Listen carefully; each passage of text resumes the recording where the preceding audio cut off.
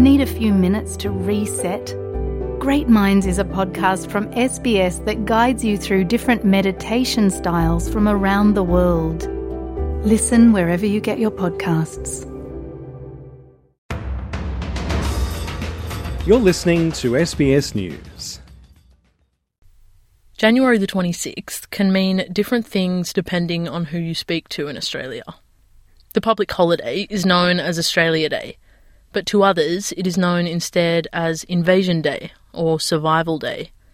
Historically, January 26th marks the day in which Captain Arthur Phillip landed in Sydney Cove and established a penal colony, marking the beginning of European settlement in Australia. For many Indigenous Australians, this public holiday marks a day of mourning and pain. Around the country, thousands of people in all major cities joined in protest to show their solidarity with First Nations people.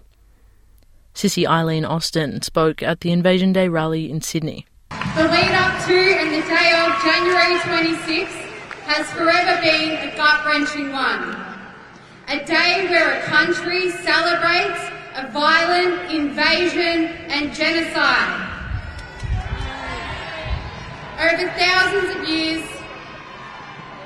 Over the years, thousands have begun turning up to protest against everything that is celebrated on January 26th. Some of those not supporting Australia Day are calling for the public holiday to be abolished altogether, and for issues such as Indigenous incarceration rates to be addressed.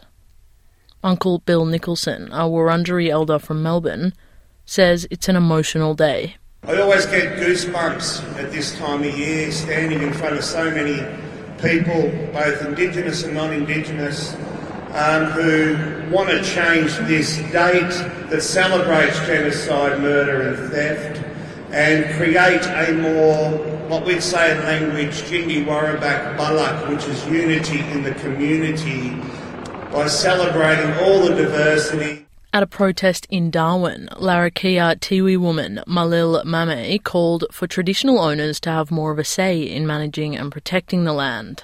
So our theme for today is Land Back, and that basically surmises the prioritising of traditional owners' voices and their wisdom and their knowledge, and also the rights that they have to protect country and to manage country. When we're talking about caring or protecting country, what we mean is really thought out, intricate management of country that has been led by Indigenous people for millennia.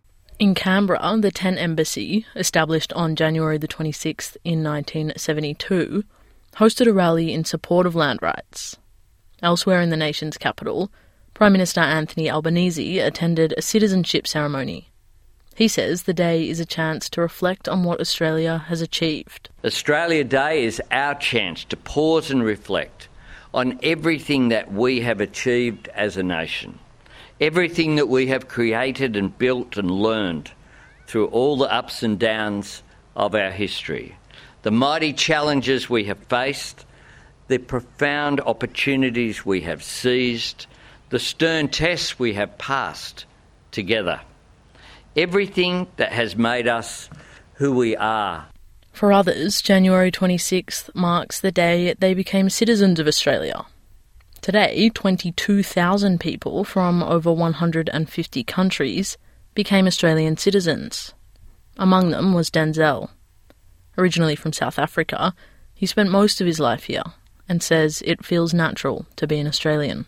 It's I honestly don't know how to describe it. The venue is just really great. It's a really great feeling to be an Australian citizen. It's taken a while, but yeah, we're here.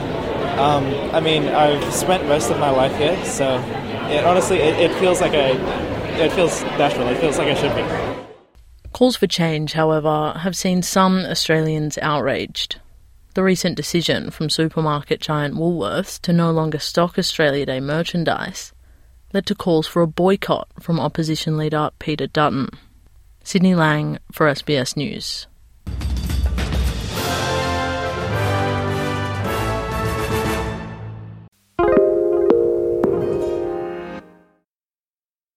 Why do people want to be at work? To feel heard, appreciated, part of something and to know there's a career path for everyone.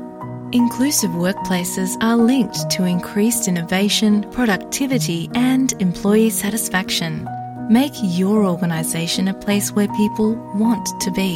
For inclusion and diversity training, visit inclusion-program.com.au.